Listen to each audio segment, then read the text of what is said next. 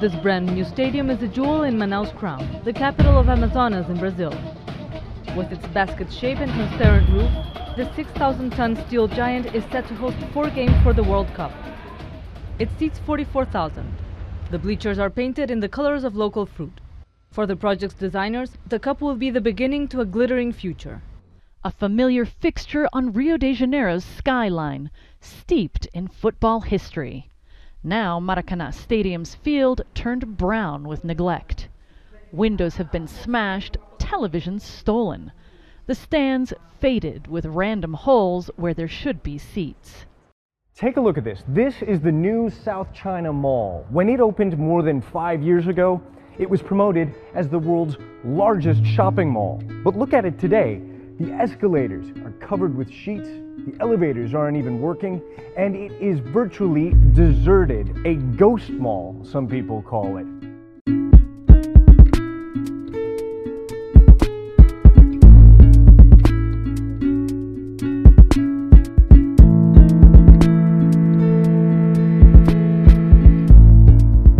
Welcome to the Global Inquirer, where we take a look at intriguing case studies that help examine how global trends are impacting real lives. I'm your host, Nico Marsic, and today I'm joined by Dominic Giovaniello, a Middle Eastern Studies and Arabic major, and Balthazar Marin, a Perspective Politics major. So today our topic is white elephant projects, and broadly speaking, development policy. You heard a lot about these white elephant projects at the outset of our podcast, and in essence, white elephant projects are any sort of infrastructure or development project that appears to reap huge economic benefits and turns out to be a disaster, huge economic and political waste. Today, our case study is going to take us into Egypt, where a failed development project in the Toshka Valley has really drained a lot of Egypt's resources. Dom, can you walk us through this case study in a little bit more detail? Yeah, of course. First of all, though, I think it's important to understand what Egypt's situation is like. 96% of Egypt's population lives in 4% of Egypt's land. 95% of the country is desert. And Cairo is actually the fastest growing city in the world. So it's important to keep all of that in mind when trying to understand Egypt's development policies for the last several decades.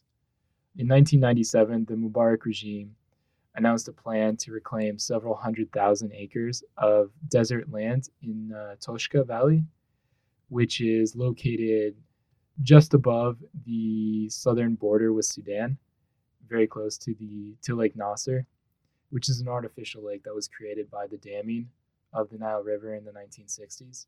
And the promise of this project was to reclaim several 100,000 acres and to turn it into arable land, which would feed Egypt in the decades and century to come. Additionally, the government estimated that it would create hundreds of thousands of jobs every year and would eventually house 20% of the country's population. They estimated that it would cost about $87 billion over 20 years. But at the time, people were very excited. It was considered the mega project defining the Mubarak era the same way that the Aswan Dam defined Nasser's regime.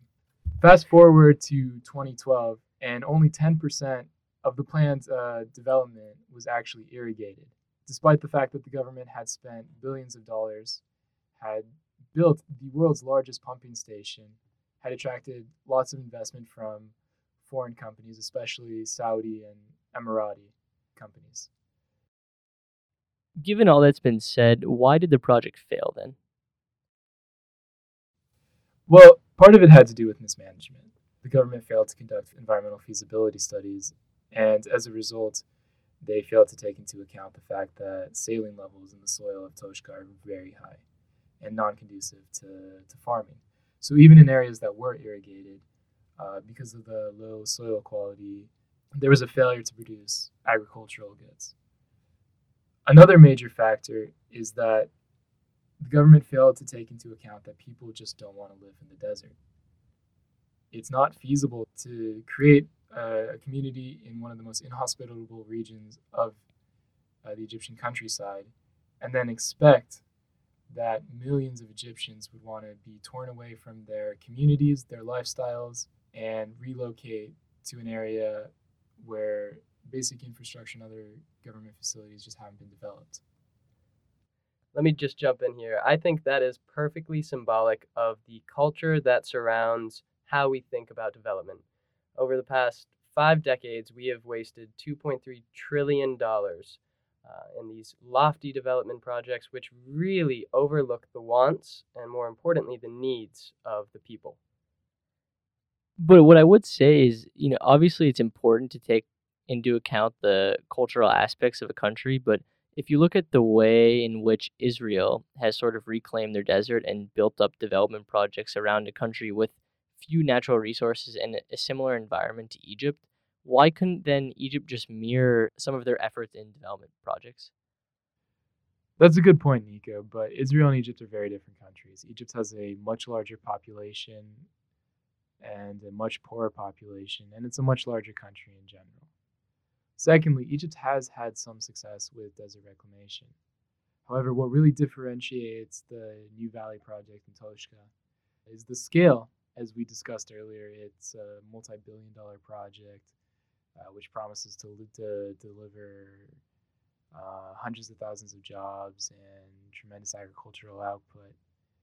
And the fact that it isn't grounded in realistic expectations, nor has it been properly conducted. Right, and this is the main problem with developmental policy. You have one success story, and these success stories are few and far between. And you have these so-called developmental experts come in and try and replicate that in different places, but they fail to take into account the cultures and the context in which they exist. And that is the most important thing when considering developmental policy. It is how the country and how the populace is going to take to these projects. So when you're looking at development projects from a case-by-case basis, there's really no policy that could fit a broad region, group of countries, or even or area. Exactly. Since the beginning of developmental policy, we have tried to apply this one-size-fits-all idea, but in reality, it's just never going to work. In the 40s and 50s, we attacked GDP. We thought if we could boost GDP, the benefits would somehow trickle down to the poor. In the 50s, it was basic needs approach. We would simply just give money to the poor, feed them for as long as we could, and hopefully they would break out of the poverty cycle. From the 60s and 70s, it was foreign direct investments. This had its own disastrous consequences in the form of structural adjustment loans, which has really reigned supreme from then, now until the modern day. It is a never-ending cycle of failed developmental policy, and at the crux of each of these issues are these so-called experts who go into countries oblivious of contextual and cultural norms and try and force their idea of development onto these countries. And just bringing this back to Egypt, in the case of the Toshka River Valley and other failed desert reclamation projects, part of the problem is that the Egyptian government has been captivated, you could say obsessed, by the idea of desert reclamation for too long and has overlooked simpler, less sexy fixes, such as improving the quality of Egypt's agricultural storage. Something like 20% of Egypt's grain product goes to waste every year because the silos that they store it in are leaky or infested with rodents and bugs. Another problem is that Egypt exports $2 billion worth of agricultural goods every year, but it also imports 50% of its food. So there clearly is a problem of distribution and efficiency. These are not approaches that you could, addressing these issues is not something that you can put on a campaign poster and use as an example of your country's prowess and ambitious developmental pushes. But it could potentially be an effective way to actually address the issues that face average Egyptians, who, by some estimates, spend 40% of their income every year on food. And that kind of brings us into the next realm of development policy where you have two sides, sort of the top-down and the bottom-up approach, where, Dom, it sounds like you're advocating for a more bottom-up approach, whereas historically in Egypt it might be seen as more top-down. But what are the merits to either case? What you're referring to here is known as the planners versus searchers idea. The planners are those who view development as a technical problem. They think it can be solved by these sweeping projects, a centrally controlled management team, and lots of money. Now, conversely, you have the searchers, and they believe that these problems are just too nuanced and complicated to impose a simple fix without direct involvement from those who it's meant to affect. Now, the main difference between these two methods is that searchers rely on market feedback mechanisms. This allows the development project to evolve as new factors come into play. This term was coined by author and developmental theorist William Easterly. You'll hear a little bit more about him and some of his theories in our interview with Professor Fattan. Let's take a listen. Wait, so then why do developing countries pursue these white elephant projects? Well, that depends. Some of it is sheer vanity of the leaders. Now, there are other projects that were supposed to be geared toward economic development and became catastrophes. I mean, there's the history of a huge pipeline between Chad and Cameroon, and it was about $4 billion. It was subsidized by the World Bank. And the idea was that the two countries would use the benefit of the electricity produced by the pipeline, and the money produced by that, would go to developmental projects. No, I mean, the then leader of Chad decided that he would put the money into military hardware to build his army. So that was a catastrophe. I mean, there is a case in Haiti, the so-called Haitian pig story. That was in the early 1980s. And Haitian peasants had what they called the Haitian pig.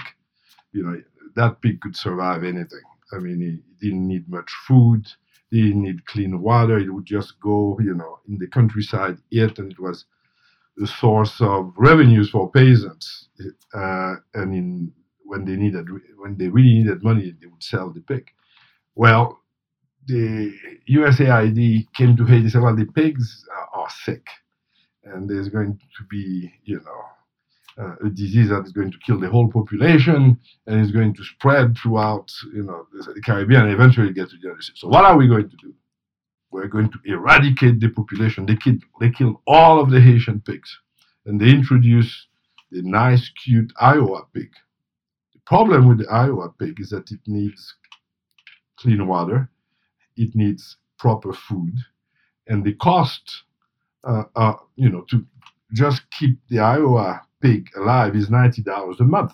Now that's the gross national per capita of the yearly of a Haitian fellow, of a Haitian pig. So there's no way. So they introduced those pigs, they all died, and it was stopped. So the whole population of the pig population in Haiti was destroyed. The countryside was devastated.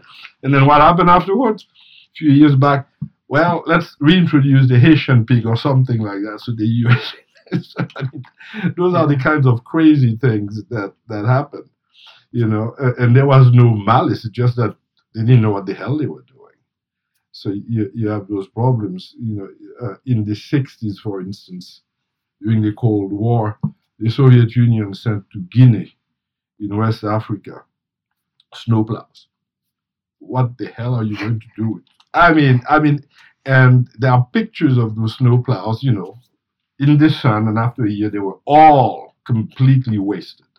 And it sounds like it's like a huge waste of resources where they could be using, the money that they bought the snowplows with to fund something else. Yeah, sometimes it's a gift too. Okay. So you don't even need to pay, but you don't, the donors don't even realize what they are doing. They're just giving stuff that is completely useless. So where's the accountability come into all of this? More particularly with accountability. Wow. I mean, you can. There are certain organizations that are in the business of showing you all of the crazy things that are going. And governments like those projects because it gives them the idea that they've arrived, and then there's a lot of corruption. I mean, when you're talking about $1 billion, you can imagine what happens with that $1 billion before it is fully disbursed. I mean, part of it is going to go to the key leaders of those countries. So, and the World Bank likes big projects too. I mean, there are a lot of critical analysis of the World Bank that the projects don't make much sense. And nation states have the idea, and that's universal, that they need big projects so they can show that they are really modern and that they've mastered nature. So there's that kind of mentality everywhere. So when the IMF and the World Bank subsidizes these projects, they don't have like a board of directors. Oh, you supposedly have all of that, but that doesn't mean that. And their donors don't, in the end, really care what. Well, you care, but what do you do? I mean, aid and assistance is highly politicized. There are certain countries that get more than others because they're allies of the major powers, and that was very much the case in the Cold War. You have this story, for instance, in the Cold War of Mobutu Sese Seko was the leader of Zaire. It was called Zaire, then it's the Congo now. But everyone knew that he was utterly corrupt. The World Bank had a report showing, he had stolen billions, literally billions of dollars. They would send missions and then they would say, you have to clean up your act. And then, because he was supported by the French, by the Americans, by the Belgians, so close your eyes and let the guy stay in power. The money would be dispersed everywhere, so it would keep things manageable from a political perspective. So you have that. Now there is an attempt to clean it up. But the World Bank itself is not immune from scandals, as you know. The scandal of the French guy, Dominique Strauss. Strauss. Yeah. Accused, he was really accused of raping people, of stealing money. Then they put another guy who was, appointing his girlfriends to big positions. This is not as if the World Bank is the most honest of all organizations. So you have a problem of accountability that reaches not only the third world countries, but the World Bank itself. But when the IMF and World Bank fund these projects, how is there such a high level of cultural incompetence in implementing them? That's a good question. Some of those projects, you have to wonder really how you could imagine a project of that kind, like killing the pigs in Haiti. Why in the hell would you do that? When you know that it's a very poor country, peasants don't have more than $120 a year on a per capita basis, and you're bringing a pig that needs $90 a month to survive. This is gross incompetence, and many of the problems, come from the fact that many of the so-called experts have no clue about the country. For instance, I'll give you an example. If you read Jeffrey Sachs, who's the guy who's head of the Millennium Project, he was part of that. Well, when he started, he was a young genius, supposedly. He went to Harvard, got his PhD in econ at the age of 25. Then he's catapulted to the position in Bolivia. He's the guy in charge of the economy of Bolivia. He has no clue about Bolivia, and he writes about it. I didn't know that Bolivia was a country that had no ports. He didn't know where in the hell it was, essentially.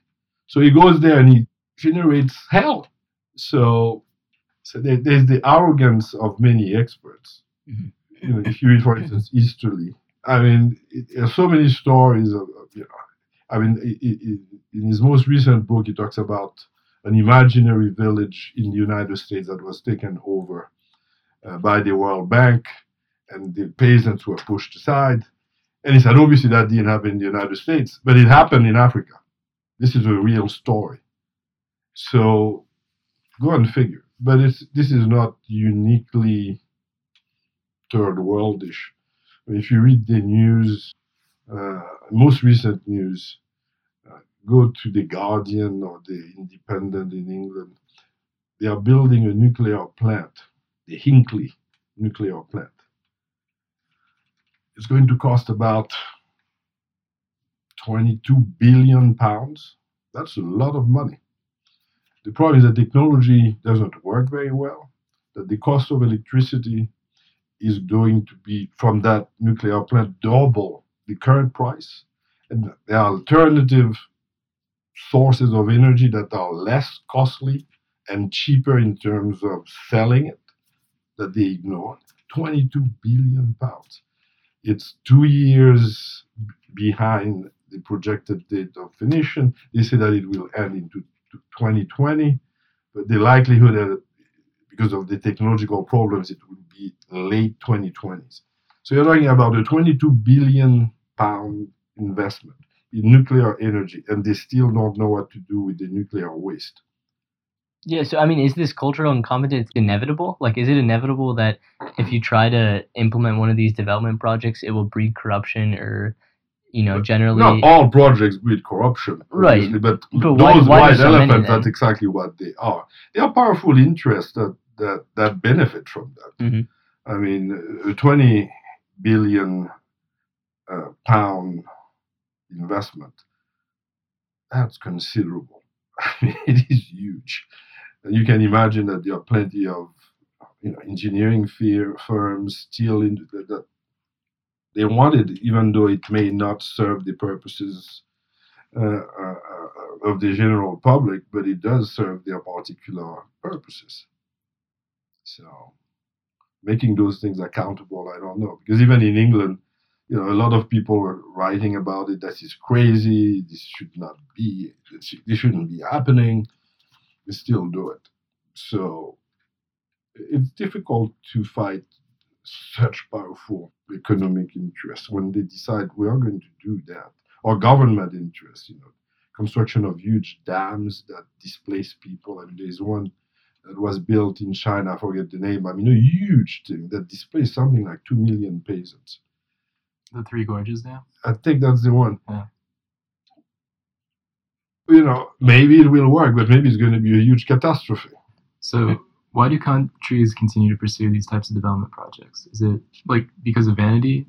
I think there's vanity. There are also, powerful economic interests that, why not? I mean, if it's subsidized, you build it and the hell afterwards. What steps can be taken to discourage white elephant projects in the future, or to incentivize other more? Yeah, well, you would need, both some sort of more transparent process and the involvement of people both in the industrialized countries and in the third world countries saying no to that. But that doesn't mean that you're going to stop them. There are a few organizations that want transparency and that point out the craziness of those projects. But do they have the power to stop the IMF, the World Bank, or the Chinese, or the Americans, or the French from doing what they want to do? It's not clear. So going back to modern development theory, we have a lot of, I wouldn't say exactly failed, but ill-conceived theories, like you said, structural adjustment loans, focus on GDP growth, basic needs approach.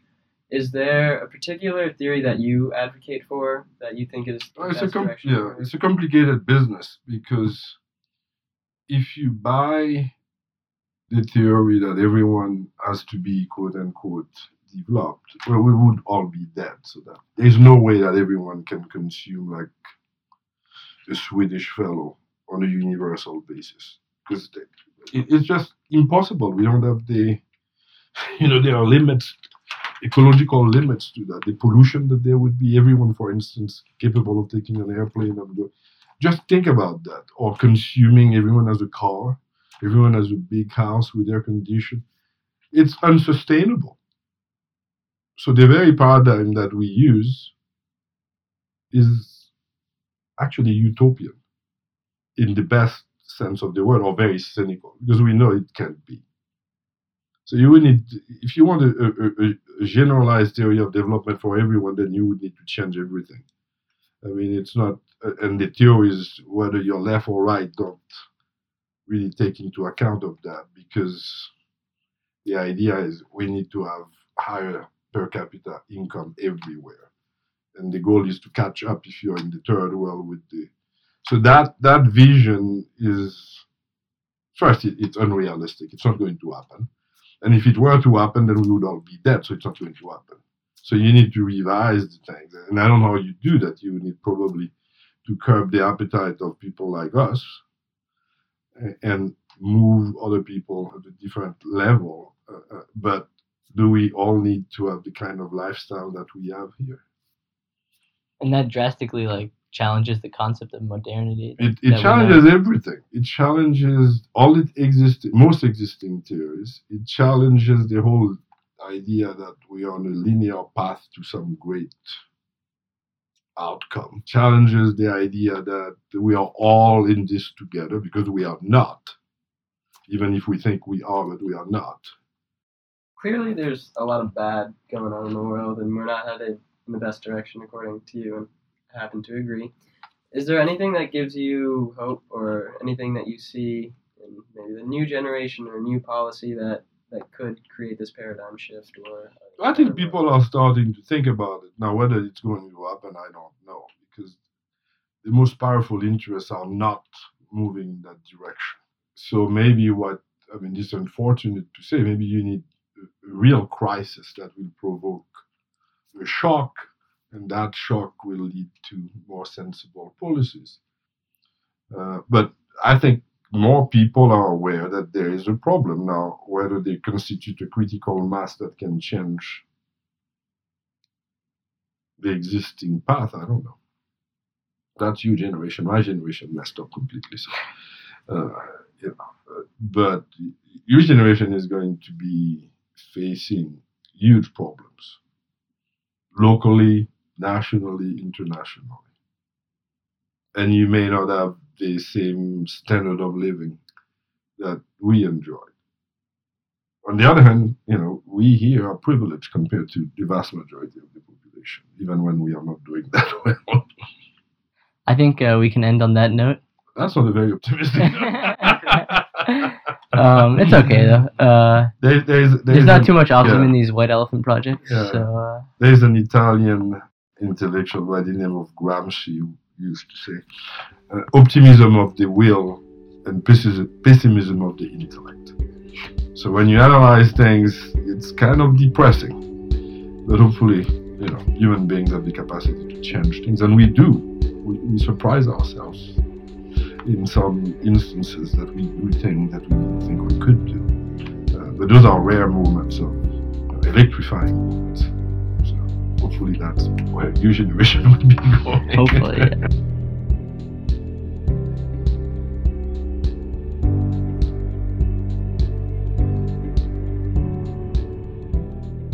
In 2015, Egypt's President Sisi inaugurated a project to reclaim yet another 1.5 million acres of land in Egypt's desert.